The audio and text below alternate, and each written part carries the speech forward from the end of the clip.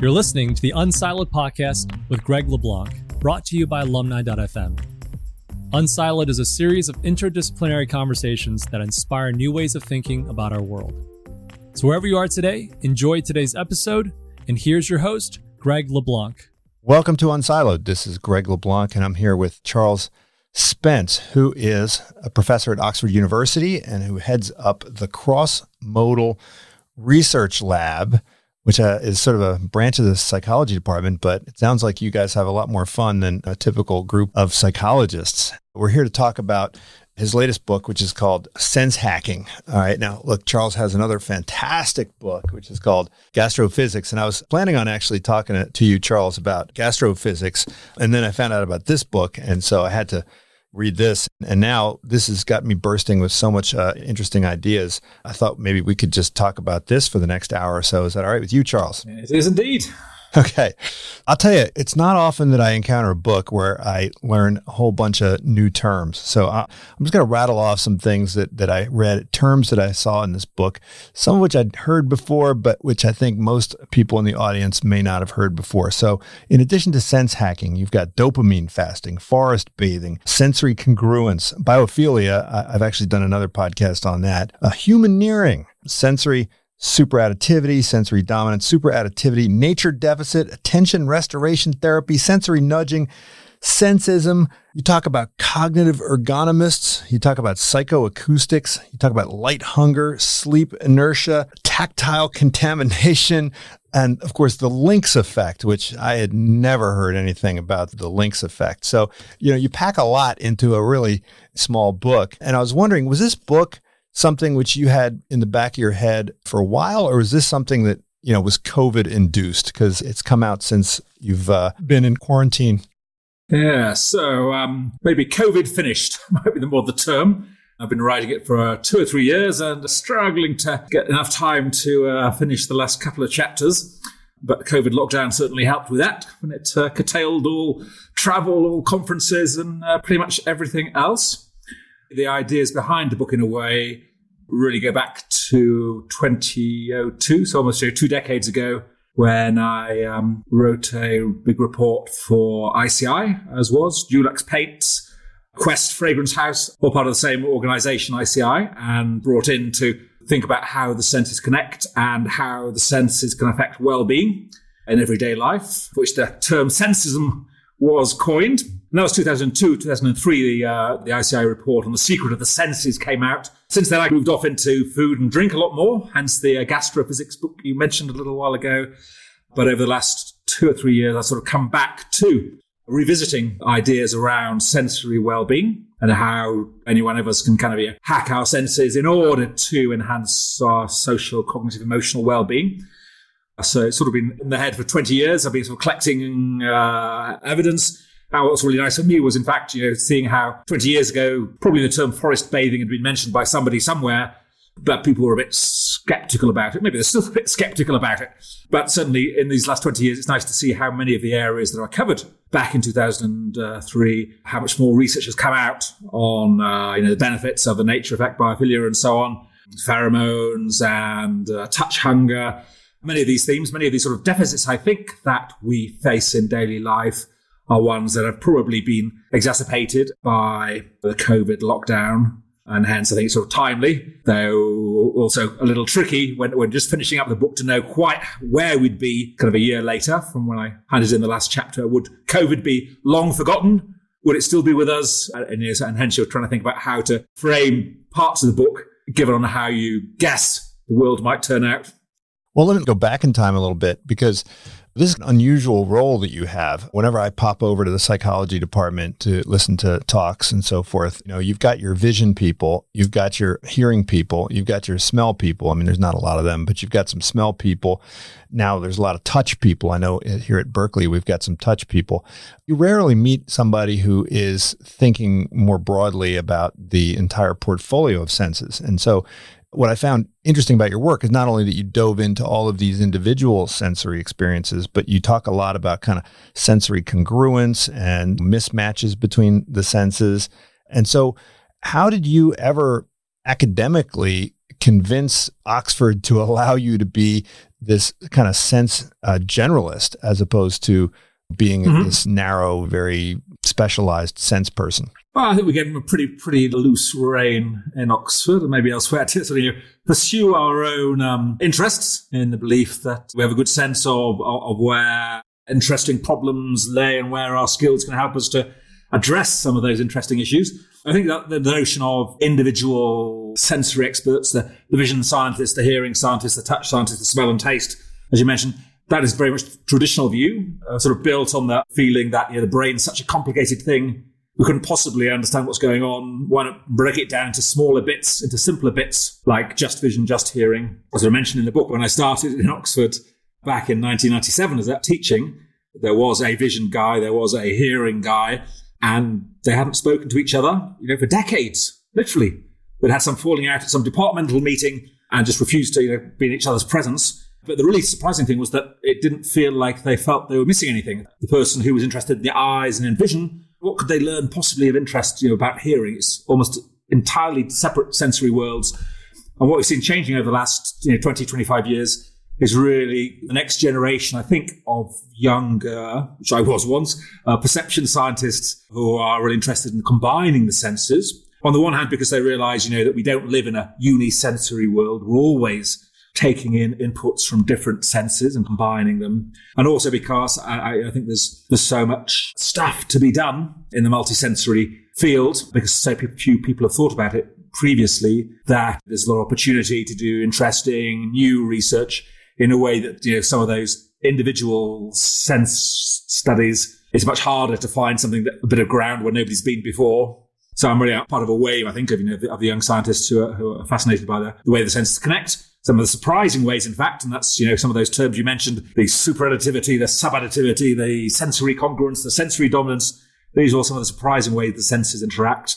And I think it's really important to think about how the senses interact, because it's clear that they don't always just add up in a kind of 1+1 way. And hence, one finds many people thinking about the senses in everyday life, sensory marketeers, for example, who maybe have been encouraged to think about smell for the first time, an extra sense, but haven't really thought about how the senses connect, and that can lead to all sorts of problems if you're not careful. Mm-hmm. Well, you talk about some others like seasickness or car sickness, right? Where there's a kind of a divergence between what you're feeling and what you're seeing maybe, or you talk about when there's a really bad voiceover, and so what you hear doesn't line up with what you see in the movement of the lips, and then how you can actually use this discongruence to heal things like phantom limb syndrome and so forth. Is this an area of study that you think is just going to expand and get greater? Trying to put all these pieces together. We always talk about the difference in generalists and specialists, and there's a back and forth between the two. It's clear that most of our experiences, especially the most pleasurable experiences in life, are multisensory, engage many of our senses, be it food, be it sex, be it whatever, shopping. And hence, I think you can't just try and stick your head in the ground and say, it's all too complicated to think about how all the senses interact, but you need to be aware of the interactions, because they're always there.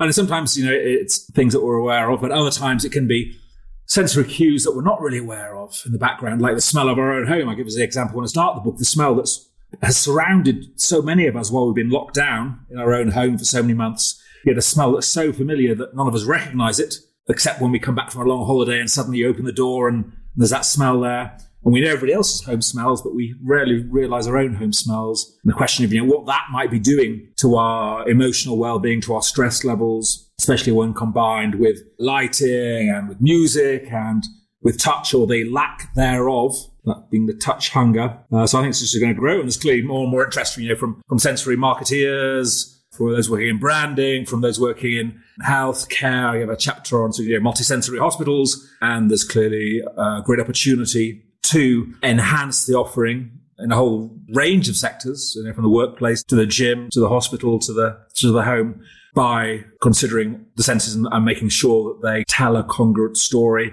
without overloading us.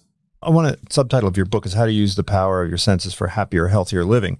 And yet a lot of the research that you mentioned was driven by companies that are trying to basically sell stuff. You talk about how the car companies would research the sound of the engines and the sound of the doors shutting, and the manufacturers of coffee machines and refrigerators will think about how they sound.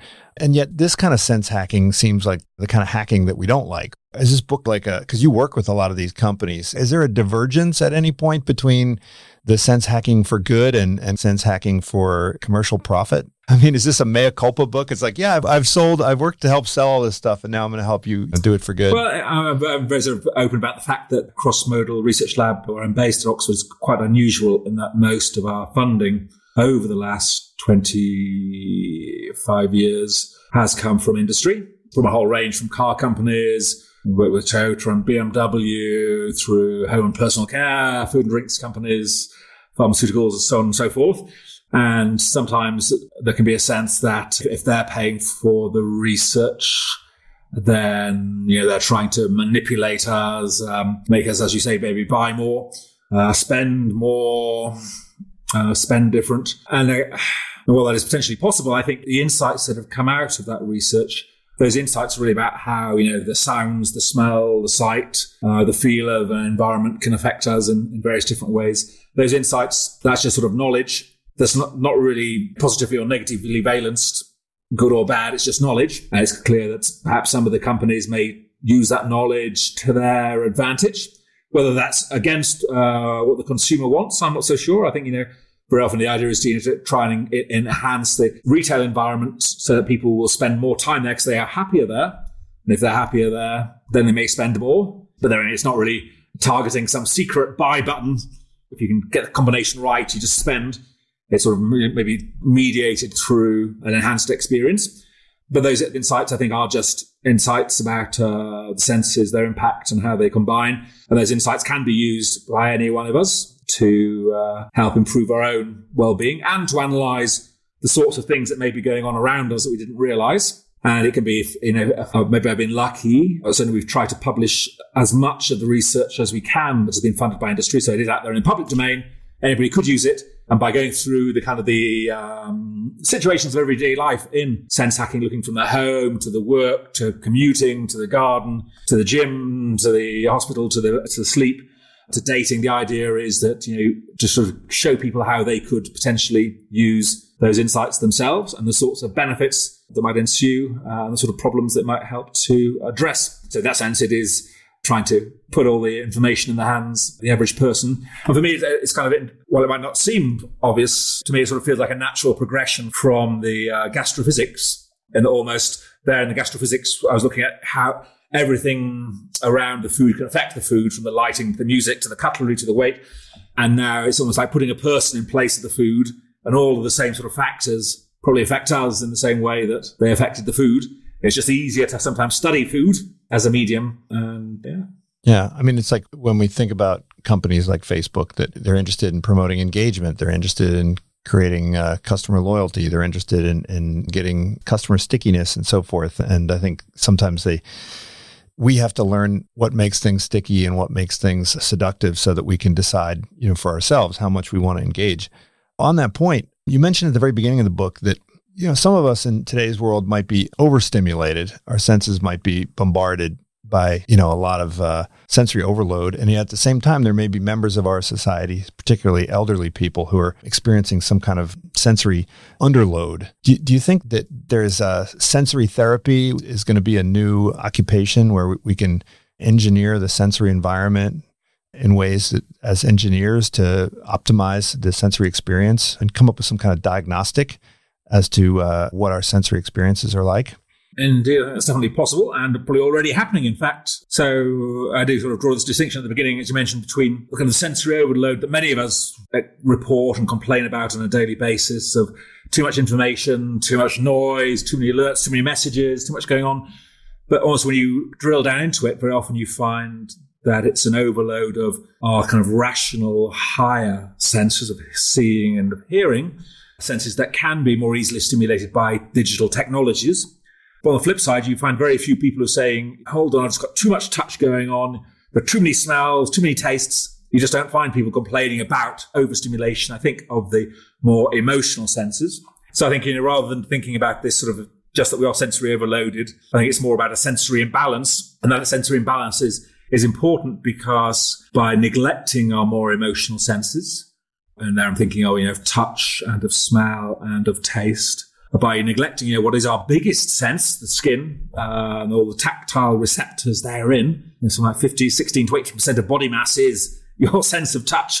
I think it's really important to make sure that those senses are stimulated because they can convey perhaps more easily emotional benefits than can the higher senses. I think we see, I'll borrow the term from Tiffany Field, a touch researcher from the States, who talks a lot about touch hunger, and how in contemporary society, many of us, either for fear of litigation or because we just don't like touching old people, there's a lot less touch, interpersonal touch, than perhaps there was.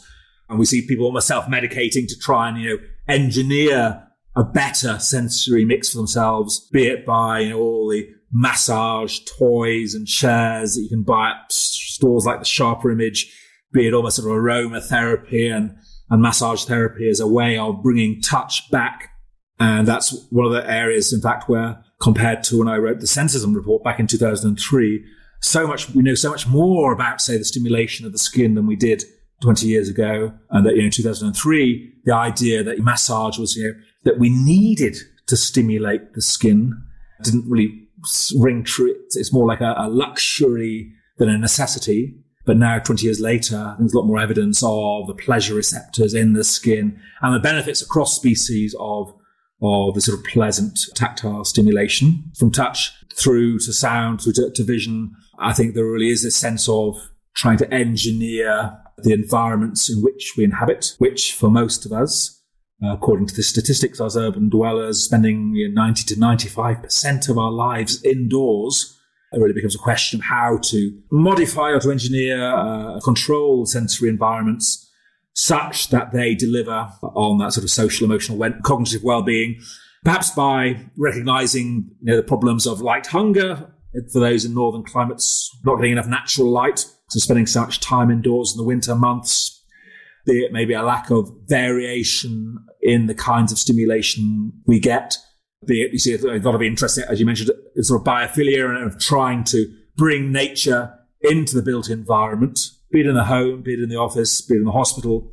Clearly can have beneficial effects. And that is, really kind of a perceptual engineering to optimize stimulation, perhaps matching it to the kinds of environments that we have evolved in. And that might involve bringing in greenery and water, the sounds of the birds and the animals. It might even be, and this is one of the amazing things that popped out of the book, was when researchers have studied indoor temperatures, homes in North America, from Alaska to Texas and from the warmest to the coldest states, they find that everyone seems to set their sort of central heating, air conditioning at 23 degrees centigrade and at a humidity level. That if you compare that to the climate in every region on Earth, it turns out it provides a closest match for the Ethiopian Highlands where we evolved. So it's almost like, we're trying to recreate the temperature and humidity that we were familiar with such a long time ago. Amazing, but I think that sort of idea of bringing nature into the built environment is very powerful when it is kind of perceptual engineering. It is clearly demonstrably improving health and well-being in a variety of ways. And I think as we move forward, may increasingly involve almost kind of a bit more of a sort of a dynamic change.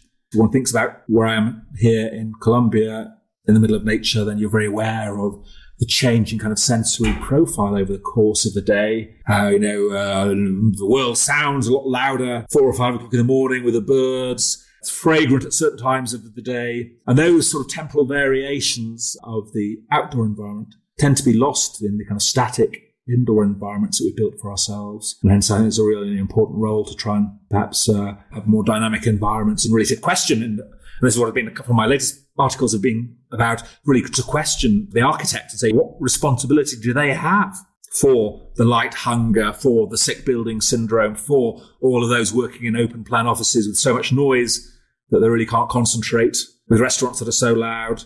I think we need to think more carefully. And to do that, we need to sort of almost start by realizing how much our environment affects us through each and every sense, how if we put ourselves in environments where the different senses are telling an incongruent story, where maybe the scent in the store or the shopping mall or the home is alerting, but the music is relaxing, it can be really hard for us or for the consumer to resolve what's going on, what that environment means. And so hence, that question of congruency keeps coming up again and again. And almost how I was just on a conference call with a colleague a couple of days ago who's an architect working on biophilic design, and how most of the plants that he brings into offices are all kind of tropical plants that we find here in the garden in Colombia, but he's bringing them into office environments in the UK. So that's kind of incongruent in some way to have tropical plants in a British environment.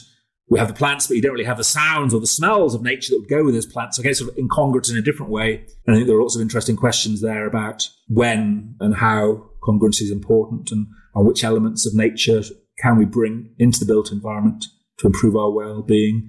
And in fact, ultimately, can we do better than just simply bringing a few pot plants into indoors? Can we actually create an environment that is better, that's almost caricatured or better than nature, if we understand really what it is about the natural environments that is having such an impact on us?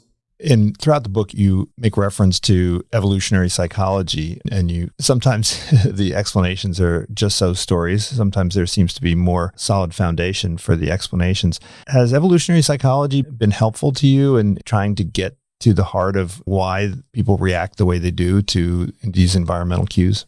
I think it provides one source of potential explanation. I think evolutionary psychology sometimes can be just, they're just so stories, they can be very hard to prove. But I think that's sort of more general point of that we may have evolved within particular environments, and that recreating in some part those environments that have been lost through contemporary architecture and changes in sort of patterns of living is an interesting idea, and seems to make predictions and support a lot of the emerging research on the benefits of sights, sounds, and smells of nature. And for me, it's almost, I think it works there as well as in sort of our work on food and our use of herbs and spices in cooking too.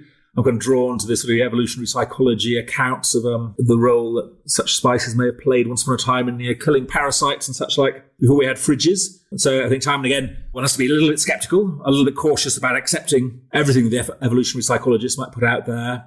It does provide a framework. It does seem to make some sensible, logical predictions and provide a grounding for the growing number of psychologists now and practitioners who are interested in biophilic design. And for me, that's very often tends to focus on the visual, because we are visually dominant creatures. But I think equally important are the roles of the sounds of nature and congruency between what we see and what we hear. I mean, here in Colombia, it's been very nice while I've been here during COVID lockdown, because the airport's been mostly closed in Bogota. And even though we're 40 kilometers away, we're on the flight path for Bogota Airport, El Dorado, and we get planes, so Anthropocene noise every 5 minutes, day in, day out, day and night. And that sort of disappeared. And I think there really is a question about how detrimental the noise of engines and motors and planes and motorbikes and traffic is or can be for us, and how they can almost eliminate the beneficial effects of seeing or being in nature. And for me, I wonder whether ultimately you can extend this sort of evolutionary account and say, if being in touch with nature is a good thing, we can be in touch, we can see nature, we can hear nature, but we can also smell nature. And so maybe that whole literature on aromatherapy and the use of essential oils, of fragrant plants and fruits and herbs, you can reframe it as smelling nature. So is an aromatherapy really kind of the olfactory nature effect? And if so, maybe it provides a grounding for why exposure to certain ambient odors should be beneficial in terms of relaxing us or alerting us.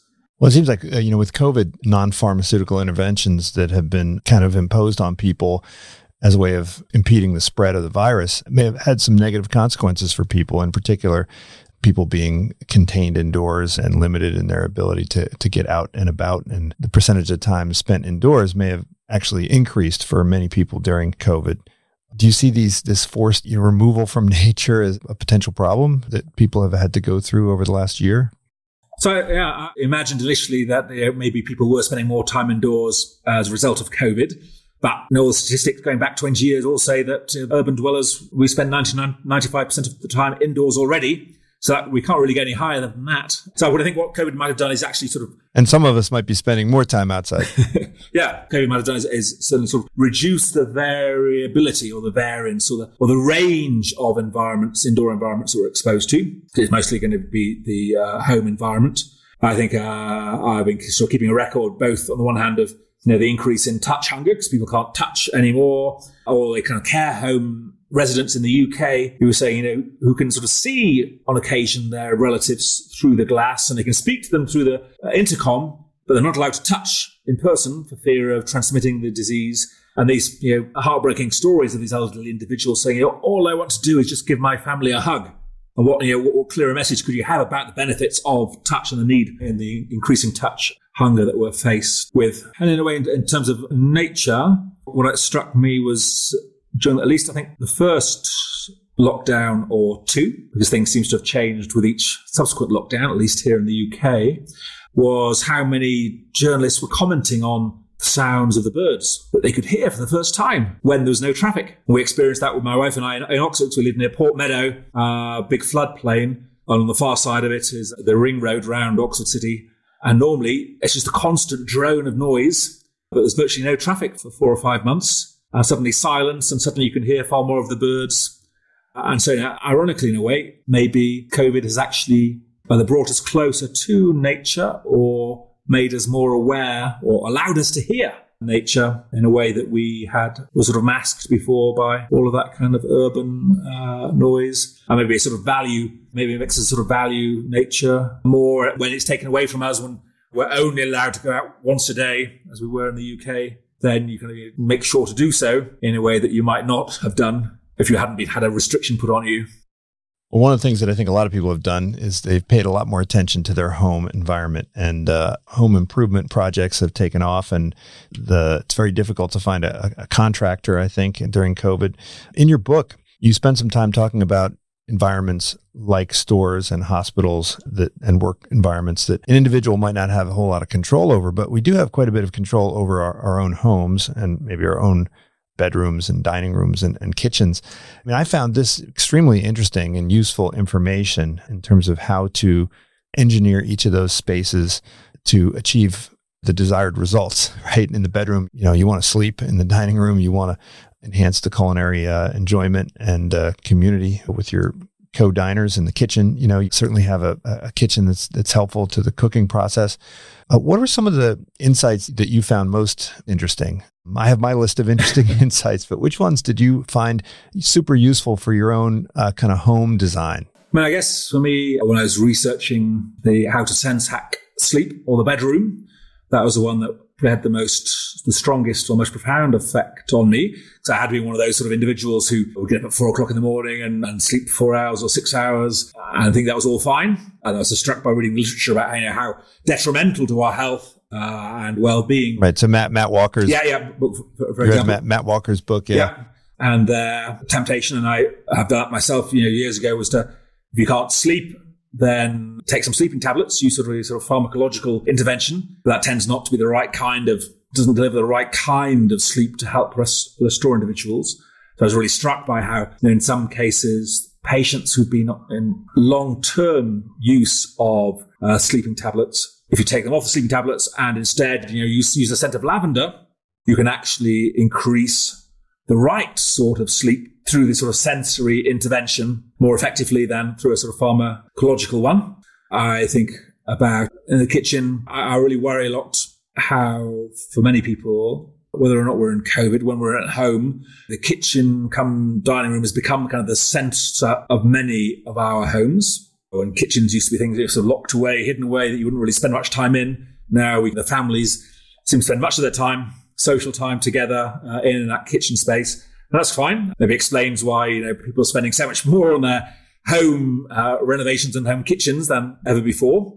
But at the same time, I do worry that if we spend so much time in the kitchens, then does that mean that we're being surrounded by the aromas of food, by the sight of food? And if so, I think we are, then that's probably something we should worry about, given all the research saying that very often our decision to eat is driven by sensory cues, by the smell of food or by the sight of food.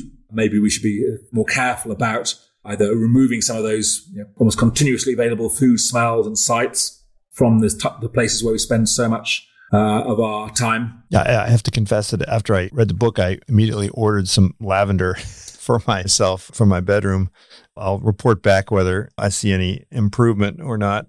But you also talk about different work environments, and I've taught a class on the workplace, and I've noticed that companies like Gensler and Steelcase and HR departments at large companies like Google and Facebook, they're taking a big interest in the work environment. It used to be you just try to jam as many people in as to this open environment and cut down on your real estate costs. And now, because employees are so expensive, it really does make a huge difference if there's any kind of problem with the lighting or problem with the noise pollution.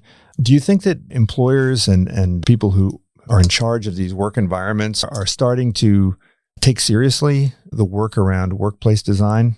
Are you seeing this? Are you seeing this happen in real time? Yes, a bit slowly. But I think maybe obviously sort of trends in workplace design come and go as trends do. I think there's always that sort of push to people in the open plan offices, makes it more space, more flexible, saves on costs. And yet, the research says, workers lose almost an hour a day from distraction by noise from other people that they can hear in those sort of open plan offices. With kind of COVID, I mean, there is a debate ongoing just how many workers, after having spent a year or so possibly working from home, will people go back to working in offices or not? And if the employer wants the workers to go back, there's kind of an inertia there. People have got so used to perhaps working from home that many of them might need an extra push in order for them to want to return to the office. Not all, but for some. And hence that might help to speed up or to accentuate the need to kind of make environments that are more welcoming and that are more productive. And that can be either environments that reduce sick leave and various cognitive or well-being problems from being in sort of unhealthy spaces. At the extreme, somewhere like, sick building syndrome, that was very popular a few decades ago, from these kind of buildings without natural ventilation and lots of volatile organic chemicals, through the sort of emergence of the biophilic design and of the greening the offices that have been sort of championed, as you say, by, I guess, the likes of Facebook and so on. But Amazon HQ, I mentioned in the book, where it's more like a greenhouse up in Seattle than a head office, it would seem like, with 30,000 plants. And of course, most other companies couldn't afford, I suppose, to invest that much in the shrubbery. But I think that there is a growing awareness. It's fine to say, okay, yes, we should all be working in offices that are green with the sound of water tinkling away in fountains. And that's, of course, got a cost attached. And so it's only going to stick, I suppose, if we have the evidence to say this is a financially sensible strategy, that biophilically designing your office, for example, you can reduce sick leave, you can improve productivity, and hence the costs associated with these interventions and making the environment more sensorially appealing are worth it in the long run. And in fact, now there are a few studies. There's been one nice study done in the UK and in the Netherlands that I mentioned in the workplace chapter that did sort of carefully controlled study or a sort of office/call claims center. And they greened one floor but not the other floor and vice versa, nicely controlled, and were able to demonstrate that the workers were significantly more productive in the green environment. This is the green versus lean, right? Green versus lean. And with that evidence in hand, then maybe there's a hope that these kind of inventions will not only be the preserve of the kind of the Silicon Valley type companies, but may be extended more broadly. And especially maybe we might need to think about the kinds of tasks that are involved, and maybe perhaps the environment has a bigger impact on those in creative industries than in certain others. And certainly, my own building in Oxford, where I work, the psychology department was closed down with asbestos 3 years ago. So talk about a sick building. We have seen the architect's plans for the new building that's going up, the Life and Mind building, in the next 2 or 3 years. And from all the architect's plans, that's, you can see the emphasis on natural light, big windows, and a lot of, greenery in the central space. So that's one example where some of these ideas have been taken up. Now, in architects tend to favor the visual. I mean, you mentioned we're predominantly visual creatures, and architects will, they draw buildings, they make maquettes. The documents that they produce are primarily about the visual appearance of the space, either from the inside or from the outside. But in your work, you continually emphasize that's only really one part of the whole experience. And in marketing, we talk about in-store displays and we talk about shelf placement, but you talk a lot about how the smells can drive outcomes at least as much as the visual. You talk a lot about music and how music is one of the most profound sensory experiences and can have the biggest impact. Should we be talking about sound architects and smell architects? Do architects need to go back to school to really relearn this? Or is this always going to be something that's like an add-on to what the architects do? I have, in fact, just published a couple of papers in Architectural Digest or Design and Psychology journals all about multisensory architecture. So almost after having finished writing the book, I've got to be thinking much more about the implications and repercussions of that primarily visual design amongst architects. And I think it's not too much to talk about. As far as I know, like Autodesk software, whether it's Revit or CAD, there's no way to design the smell of the environment in that software, as far as I know. And yet, there have been a number of buildings that have been given signature scents. Sometimes appears a little bit mysterious to the general public. The Barclays Stadium in New York was one that when it was opened in 2013, commentators were saying it's got a very sort of distinctive smell in the space and probably deliberately introduced. One can go back to the 1910s and find cinemas in Germany that were pumping out the fragrance from fragrance fountains, blimps in the air over the auditorium. Those apartments sold in Miami a year or two ago that have its own distinctive, its own bespoke fragrance. Now, these are all just isolated examples thus far, but I think there are a growing number of them. They're also supported by a growing range of scent-emitting technologies. Of course, the old school way might just be to have a bunch of flowers on the counter in the store. But what is so notable to me is that when I've been on sort of store audits and store visits with some corporate clients in London over the last few years, walking down Regent Street, and every store has a scent. Some that you might expect it to have, but many that you don't. Bag stores that sort of smell of leather, and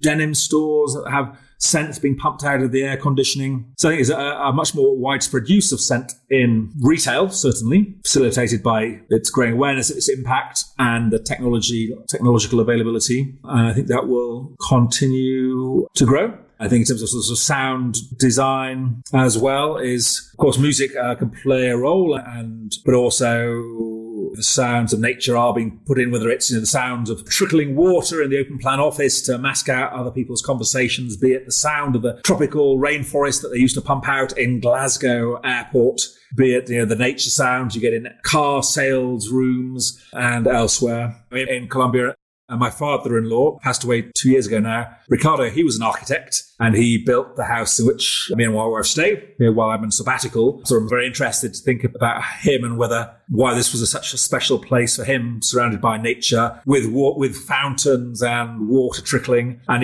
we are, as we're here for a few months, have been deliberately introducing kind of musical waterfalls surrounding the house by the sort of the Caballero de Noche, the sort of night flowering jasmine, to have the scent, introducing lots of colour. And so I think once you become aware of how you can design for all the senses, then it's something that can be simple for any one of us to do. And talk about of gustatory architecture, the taste of architecture might be a bit much. One can find here and there architects who say that marble was just so delicious, I just had to lick it. I mean, what I've learned is that for my dining room, at least, I need heavy cutlery and I need a round table and I need a tablecloth to optimize the experience of my diners. That's right. I guess for dining, for some of us, we like to create the best meal possible, maybe the stickiest memories of, we're having a dinner party. For others, it may be, what can I do to my own kitchen to help me eat less while not always feeling hungry? One thing that drives me nuts is I cannot stand scented candles or heavily perfumed people at my meals. It's a pet peeve of mine. But this is a matter of life and death, right? This may be matter of life and death. So what kind of due diligence should we do before we go into the hospital for surgery? Should we find out what kind of music the surgeon's listening to? Should we make sure that we have some nice greenery outside of the window? or in the room, or pictures of nature or art. Yes, all of the above. So this idea of sort of sensory design in healthcare is an area that's exploding over the last few years. Almost what I think, we've had a lot of research on kind of multisensory design of retail spaces. Now in healthcare, there's a growing awareness and growing competitiveness in some parts, especially of the States, in sort of the healthcare provision, that there's kind of a realization one needs to go beyond just the machines or what they can do, the doctors and surgeons, and actually think about designing environments that are conducive to, say, recovery, to a reduction of stress. And that can be everything from scent on the one hand. I mean, just think about, when you go to the dentist and you get the smell of eugenol, the kind of the cloves smell of fillings, that can probably for most of us make us really pretty tense. That's not an intrinsically sort of stressful smell. It's just when we associate that smell with what's going to happen and sort of the pain and the drilling and so on. I think it's probably the same thing for hospitals, that maybe the scent may be making people stressful. Clearly, there's a huge problem with noise in many hospital wards, especially in the open and the public wards in the UK, with more than 100 decibels of noise, far above the kind of international recommendations. That is reducing patients' ability to sleep, clearly. And if they don't sleep, it's going to take longer to recover. And beyond that, so thinking about how to reduce noise from all the beepers and buzzers and alarms reflected off all those hard surfaces. I think this idea of sort of music in medicine is one that appears in the healthcare chapter, but also I've written separately with my colleague Steve Keller. And that question you ask of, should you ask what your surgeon's going to listen to? It might strike you as bizarre. I mean, who would have thought that the surgeons listen to music while they operate on you? But the majority do. And there is research out there showing that certain kinds of music can enhance the quality of stitches that surgeons make. And hence, music may affect both the performance of the operating staff. But for you personally, hopefully, when you're being operated on, you're out, so you can't hear any of that. But what you can hear is both prior to surgery, music can be useful to help relax people. And thereafter, amazingly, you can use music in place of painkillers in some cases. So various groups of patients have been shown to be able to require less medication, less painkillers, provided with music that may help them to relax. So I think it's a really important role for music throughout our interaction with sort of the healthcare system. And it's probably going to lead, I give the example of Brian Eno, who in hospital sort of created music for those who are sort of coming to terms with grief. But one might think, are we at a point where we're going to start to design, either create music specifically for medical purposes, or think about, curating the kind of the Spotify playlist for hospital patients or the visitors? I may not be too far away, because it does kind of have a profound effect. It's probably been studied most thoroughly in healthcare, but also, of course, affects us when we're shopping, when we're out dining, and when we're in our home. I found a lot of insight with respect to the shopping experience, with respect to the driving experience, with respect to my home and work environments. And maybe some people aren't interested in any of that. Maybe they'll just want to buy the book because of your insights on dating. And I'm wondering, with the rise of online dating, where people are just swiping left and right after maybe less than a second of visual stimulation, is this having a radical impact on people's experience of romance by putting so much emphasis on the visual? We all know that smells and sounds and all these other senses have historically played a huge role in mate selection, and it seems like they're being pushed aside in favor of this purely visual filtration process.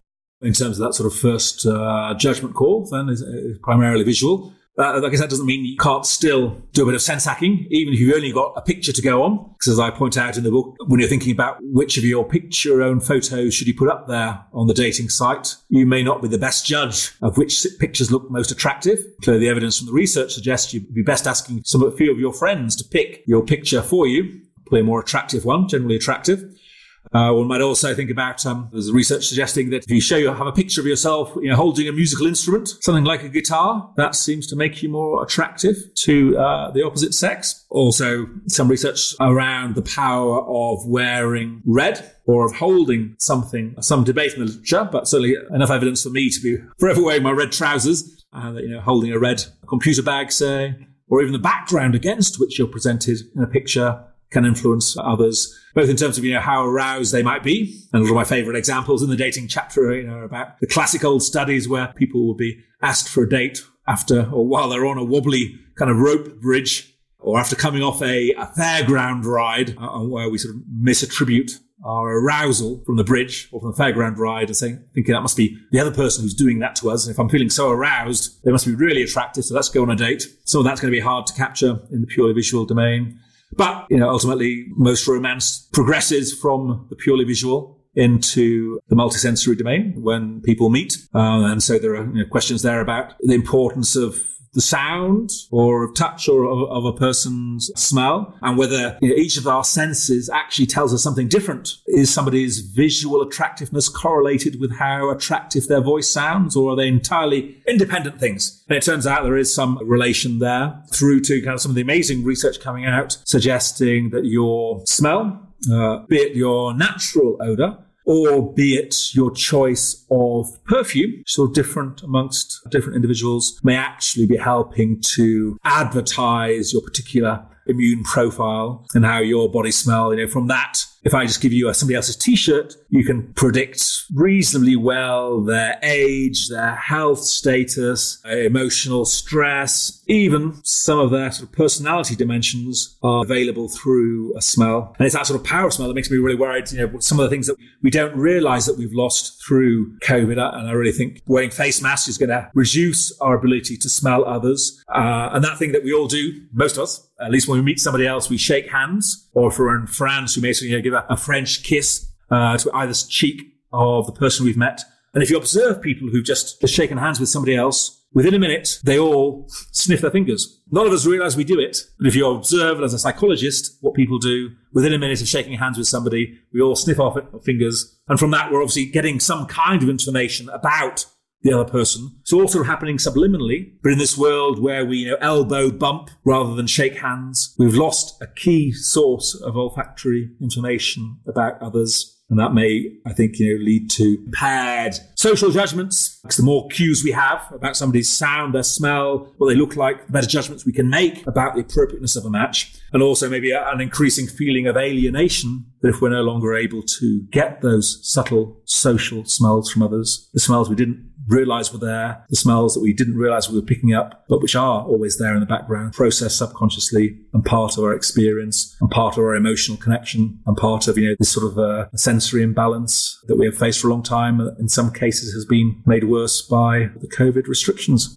That's probably, I think, the scariest thing for me about the risk of getting COVID is the loss of smell, which I think has been shown to be the loss of that smell seems to have the biggest impact of all the other senses in terms of leading to depression and suicides, from what I've read. Yep, that's right. And as when you ask people, which sense would you least like to lose? We all say our eyes. No one thinks about, twice about losing sense of smell. And yet when you look at the sort of suicide reports, everyone from Michael Hutchins from INXS, who lost his sense of smell after a street brawl, committed suicide a little thereafter. And, the suicide rates are highest or very high after the loss of sense of smell, presumably because it takes away that emotional connection with the world. And that while those who lose their sight can sometimes still imagine from the sound of their lover's voice what the person looks like, when we lose our sense of smell, many of us don't really have any olfactory imagery to fill in the gap. And that's part of why it can be so devastating. Well, I think what you've done is, in addition to pointing out all this amazing research, you really raised more questions than you've answered. So many of these insights are built on old studies that lack the power that we'd like. And you've highlighted that, I think, in your work. And it's just a call for more research, and it's a call for more researchers. So I hope this call is listened to and we see more people moving into this field. So I'd really love to thank you, Charles, for joining me today. Pleasure. And next time, maybe we can talk about gastrophysics. Yeah. Okay. Thank you for tuning in to the Unsiloed podcast. If you enjoyed today's episode, please give us a 5-star rating and review. To listen to other episodes, please visit our website at www.unsiloedpodcast.com.